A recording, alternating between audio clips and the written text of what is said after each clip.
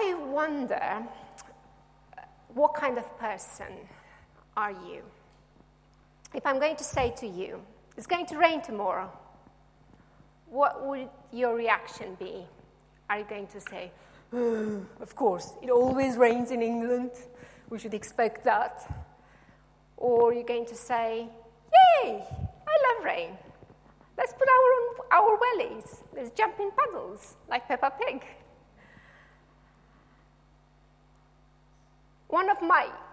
I don't like rain. One of my very, very favorite memories of our youngest, Ilinka, is when she was about 18 months old, and we were living in Bristol, and it was raining. Wait, is my microphone not working? No, okay, it's fine. And it was raining and raining and raining, and after 3 days of rain, I thought, I have to do something positive about this. I was on my own with that. I was tired, she hadn't slept, so I thought, okay, let's just put our waterproofs on. And then we went out and we jumped in puddles for about half an hour. And just my whole week changed. And actually, how we approach things does really matter. And I don't know whether, half the glass, is your glass half full or half empty?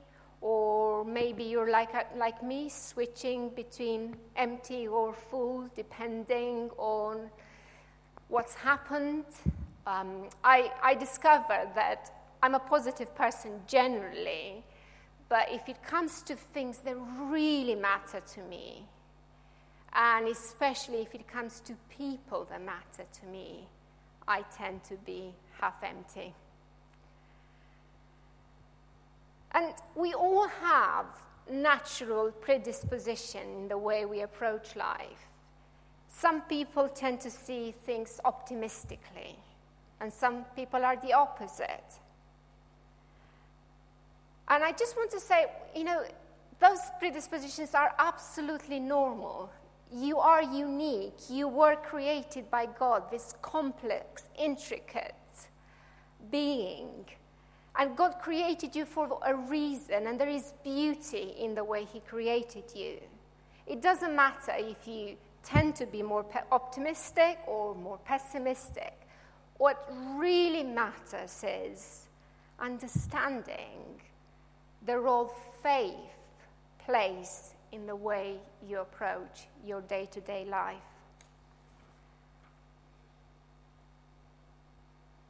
We are looking this evening at this verse, which Richard sort of joked with me a few weeks ago and said, I've just given you a very simple passage, lovely, easy peasy. And it's not. But I think, this verse has, and the passage that we heard, has a lot to teach us about faith and our faith, what we do with our faith, especially when things go wrong. Before we look at the verse, I would like to spend a few minutes just looking at the context. And I don't want to, point out things that you already might know, but it is very, very important when we read Scripture or we study Scripture. It's so important to understand the context. Context is very important in real life as well. So, just to give you a very quick example, just picture the following conversation. Child comes into the room. Mommy, can I have a snack? No, sweetheart. It's nearly time for lunch. Child goes to find Daddy. Daddy, I'm starving and Mommy won't let me have a snack. Context. Very, very, very important. And this verse is taken from chapter 8 in the book of Romans. The book of Romans is just an amazing, amazing book. It's a theological masterpiece. Paul had one of those brilliant, brilliant minds. He liked to split hairs. He didn't have a problem with complicated discussions and debates. And, you would be on one hand is this, and on the other hand is this, and on the third hand is different. And that's what the book of Romans is like. in quite a few passages. But actually, it's also very, very, very practical. You know, if you want to understand, and if you want a bit of a mirror on the struggles that we face trying to understand our faith and live it out, you know, read the book of Romans.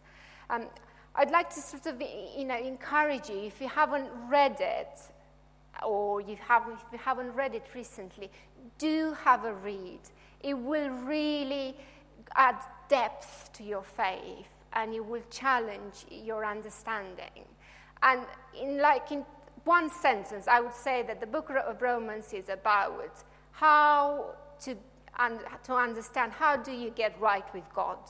How do you understand God's righteousness, and how God's righteousness becomes your righteousness? You know, big concepts. And then the second one is, how do you live a life full of the Spirit, a life of freedom? And it's amazing. To narrow it down, in chapter 8, we have a picture of what life in the Spirit looks like. We, as Christians, have two amazing resources that God has made available to us. One of them is this. It's the Word of God. And the other resource and amazing gift that we have been given is the Holy Spirit. And chapter 8 tells us what life in the Spirit is like. So first of all, there is no condemnation. There is freedom to choose the right way to live. There's freedom from fear and confidence in our identity. In verse 15, it says, "The Spirit you received does not make you slaves, so that you live in fear again. Rather, the Spirit you received brought your adoption, and by him we cry, Abba, Father," or in other words, Daddy. There's also the ability to see beyond difficulties to future glory. We receive help in weakness. And it all rounds up, end of the chapter. We live a life of victory. We were not meant to survive. The Christian life is not a life of survival. The Christian life is a life of victory. We are more than conquerors. And that's the context of this verse. You know, and as we understand this context, we can now look at what God is trying to say through Paul to us through this verse. And I just want to share with you this evening, as I've been wrestling with this verse, you know, a few insights on what I think it's saying. So my first point is, for we know God is at work in the life of those who love him. Knowledge is a powerful thing, but language can be misleading. You know, one person could say that they know that God loves them. And if I grew up in a church, ever since I was a toddler, I was told, Jesus loves you, we know that. But at the same time, the same person might say, they do not know the love of God. We can know a lot of things about God and not know God. Often, when the Bible talks about knowing something, it just refers to a close and intimate knowledge that is steeped into personal experience. It's like a perfect encounter between head knowledge and personal experience. So when Paul here affirms that we know God is at work, he is referring to a past experience. In other words, when things go wrong, we should remember our history with God. He hasn't changed. God is at work in our lives. And this works both on the individual level as well as the corporate level. God is for us. It is the reality we live in. We are adopted sons and daughters of the Almighty, all-powerful God. We can call him Abba, Father, close, intimate. He's not distant, indifferent. He's not deity there that we need to appease and do a few good deeds to gain favor. And the key, I think, to understanding this verse is the relational aspect of our faith. We know God is at work. We have an insight into his plan, and this knowledge, I believe that once you know God, will always, when you have an experience of God, will always lead to gratitude on our part and love. When head knowledge becomes experience, when we cooperate with the Holy Spirit, our perception and our attitude just shifts.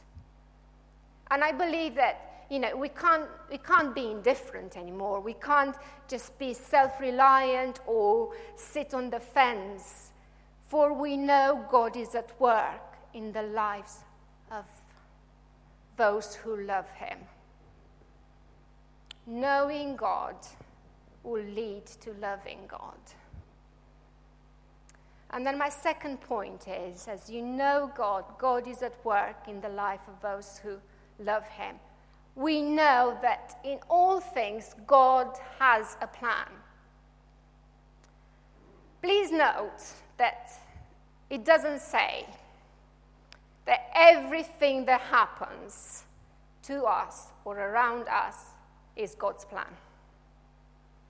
It's quite the opposite. All you have to do is turn on the news and you will immediately be bombarded by pain and conflict and greed and sorrow. We live in a broken world. It started way back in the Garden of Eden when Adam and Eve, exercising their free will, they made a devastating choice. And in my opinion, that act of choice was the darkest point in human history. And ever since, humanity is trying to make the best of a fallen world. In our society, in our culture, in our lives, we see there's so much material possession, there's so much wealth, there are so many opportunities. Yet, there's such loneliness and depression and sorrow. And for so many people, life just doesn't seem worth living. And that's why I think it's so important to have that intimate knowledge of God that we looked at. I mentioned the Garden of Eden, and it is at that point that God started his big plan. The big plan, God's plan, is to bring salvation. That's the big plan. That's the overarching story. And the cross has marked victory. The beginning of a new era, a new chapter in our history. It's a very difficult concept to understand, and I'm not going to use any difficult terms. It's a little bit like now, but not yet. The victory has won. Jesus has defeated the enemy. He has come back to life. And, now we all live in, we know he's won, but it's not fully realized or fully complete. And this tension is quite difficult for us to understand. And quite often, a lot of our struggles and problems arise from this now and not yet. But when we become children of God, we know that God's overarching plan for our life is to be saved. And this has practical implications. We start to live a different kind of life. We have different priorities. We have different aspirations and values. It is what I described earlier, life in the Spirit. And we can have full confidence in the big picture plan. But I also think that it's not, Christian life is not, yes, we know we're saved. God is also interested in our day-to-day, in our small things. Well, they're not small, really. And I think this verse confidently proclaims that God is an active presence in all things.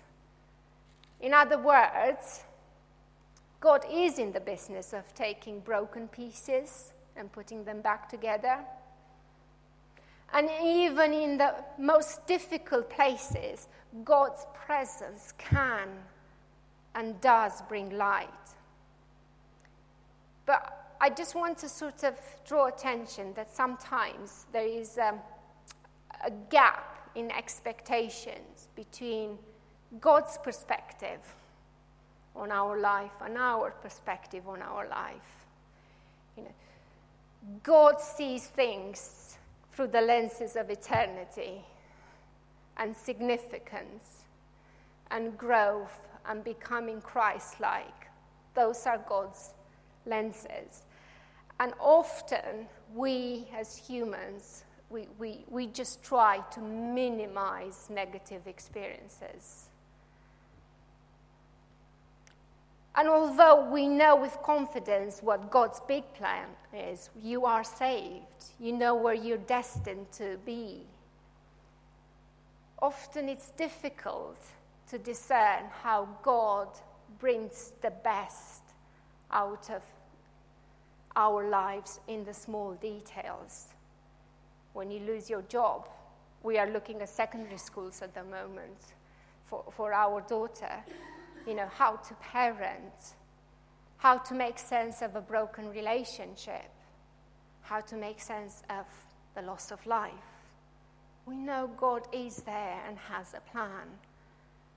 And the invitation is to work with His Spirit and discern and understand that plan.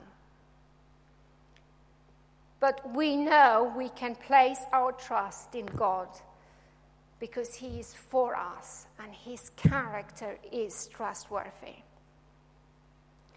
I am sure that, as I look in the room, there's so many people that I respect, and you have personal experiences and victories where things were difficult, and my experience and my faith is limited. But I just want to share you something that's happened to me that has strengthened my faith.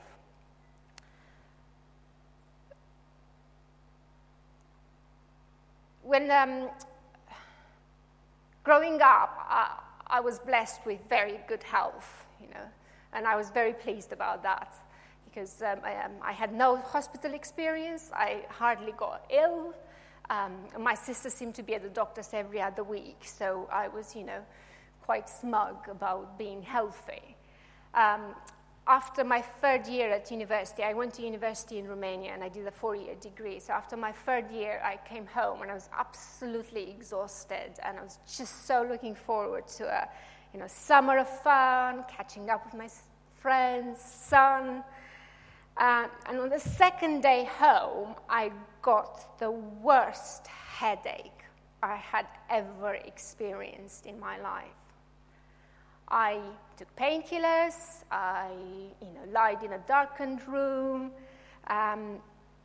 nothing even took the edge. Then I started throwing up, and it just went from 0 to 60, just so rapid. And my mom, who's quite quite a sharp lady. She just basically put me in the car and we were in the hospital straight away. It's rushed through. They stuck a big needle in my spine to take some lovely fluid. And I was on a very serious cocktail of antibiotics, intravenous antibiotics in no time. And it turned out that I had bacterial meningitis, which is pretty serious.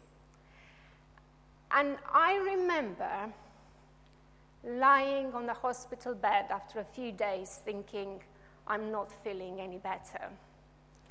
And just talking to God.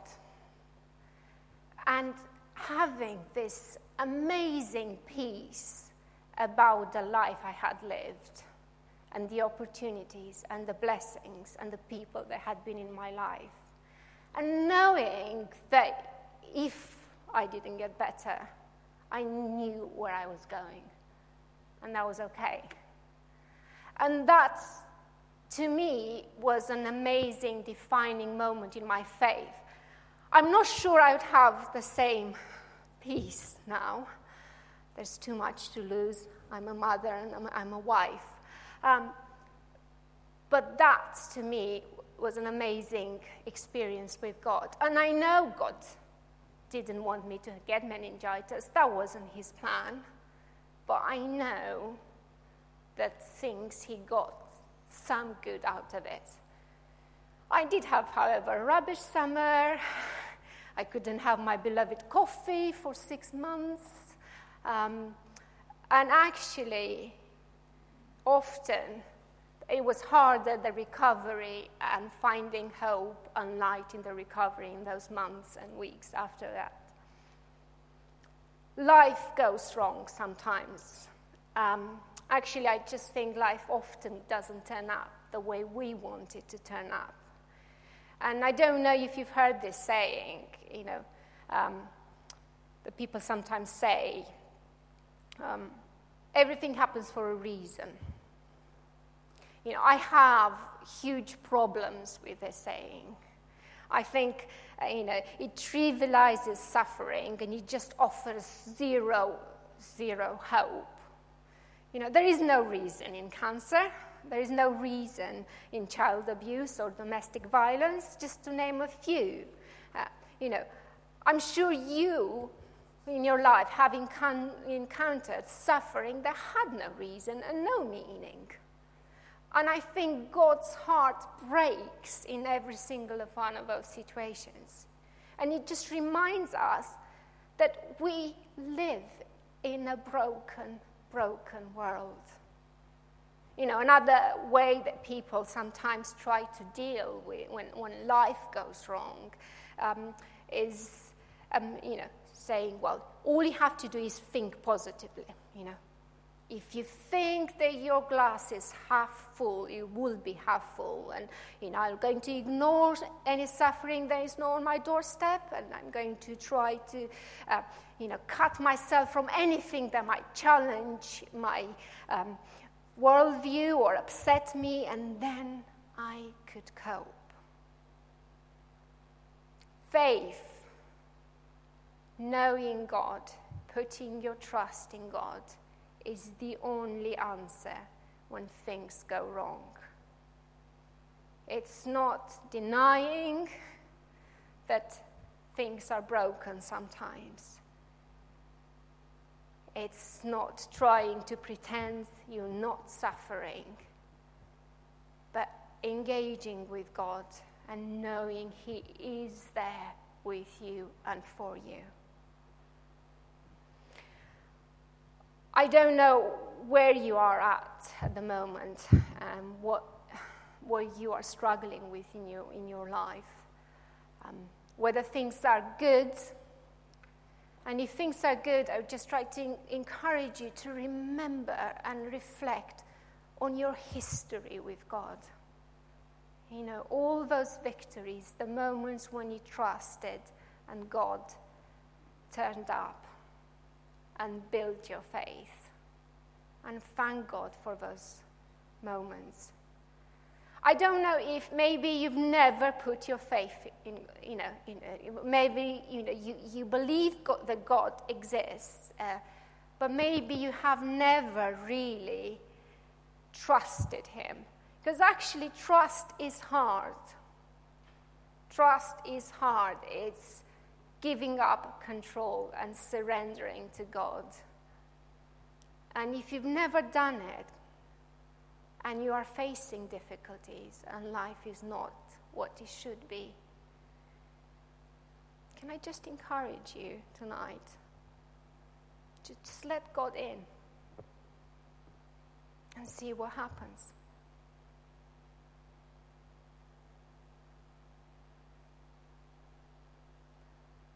Or if you are